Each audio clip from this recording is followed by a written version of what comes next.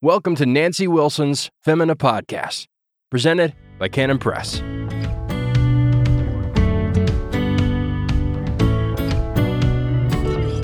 Welcome to the Femina Podcast. This is Nancy Wilson, and thank you for joining me today. Thought today I would visit with you about sluggishness, spiritual sluggishness and physical sluggishness. And what is sluggishness? I think we all know, but it's just dragging around, stalled out, maybe stalled out all the way or stalled out just a little, but letting a feeling of just not operating on all cylinders get you down. And maybe you wake up a little achy or headachy, or you just lack energy. You're just not in the mood. You're just not. You're not revved up and ready to go. And an older word for sluggish is slothful. And both these words come from animals, the sloth and the slug, neither of which we want to imitate, right? So let's look at Hebrews 6:11 and 12. Here it is. And we desire that each one of you show the same diligence to the full assurance of hope until the end, that you do not become sluggish, but imitate those who through faith and patience inherit the promises. The opposite of being sluggish is being diligent. And the author of Hebrews is telling us to show diligence all the way to the finish line. And I'm so fond of Matthew Henry, and I looked at his commentary for these verses. Listen to what he says about them. They must not love their ease, nor lose their opportunities. And sluggishness is the way to lose our opportunities. And you and I have so many opportunities today to be physically diligent and spiritually diligent. So let's approach our day, our week, our month this way. Lord, help me to take advantage of all my opportunities to be diligent and not lose my opportunities. We all do lose opportunities. We have opportunities to be gracious that we miss, or to be forgiving and we miss, and we have to go back and pick things up and put things right. But we should have in our mind to be looking out for opportunities to apply what we know and to do it. So first, this means, as far as taking advantage of opportunities to be diligent, it means we have to resist the temptation to become sluggish. We have to consider what it is. Like, what is this feeling of sluggishness? It's viewing it kind of like a temptation.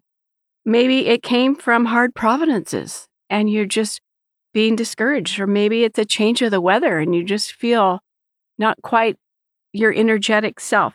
But then there are other temptations as well. I'll do it tomorrow. I don't feel like it today, or it's too hard, and so forth. And in this case, we have to ask God to give us the eyes to see our opportunities, and then to give us the diligence to go ahead and take advantage of those opportunities. So look around.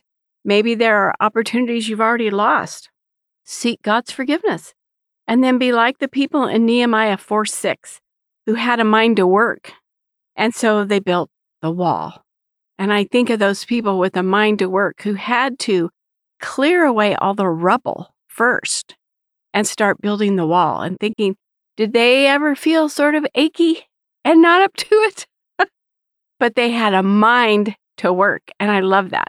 And that's what we want, is a mind to work. Lord, give us a mind to work. What about being spiritually sluggish? Did you forget to read your Bible today, or forget to pray, or did you not forget but you made excuses? Did you know you should apologize to someone but you put it off or rationalize somehow? And now you don't think you need to apologize at all. Did you miss some opportunities to say an encouraging word or to point someone to the word? Did you refuse to obey when you knew exactly what you were supposed to do? In these cases, obviously, we seek the Lord's forgiveness, and the more we put things off, the longer we put things off, the more spiritually sluggish we will become. And you don't want to be in the Word because it might remind you of all the unconfessed things that you don't want to have to put right. So then you start skipping church because you're thinking you'll be fine without it, actually. And this is how Christian people become sluggish and even backslidden. They don't exercise their faith or their patience. Those saints who've gone before us needed faith and patience. Remember in the verse it says, "And we desire that each one of you show the same diligence to the full assurance of hope until the end, that you do not become sluggish, but imitate those who through faith and patience inherit the promises." There are examples. They had faith to believe God and to walk obediently before Him, and they had patience to do all that He assigned to them, and we're to imitate them. So I'm going to quote Matthew Henry again. This is what he says. "There are some who from assurance have gone to inherit the promises. They believed them before, now they inherit them. They have got safely to heaven. These graces were implanted in their souls and drawn forth into act and exercise in their lives. If we ever expect to inherit as they do, we must follow them in the way of faith and patience."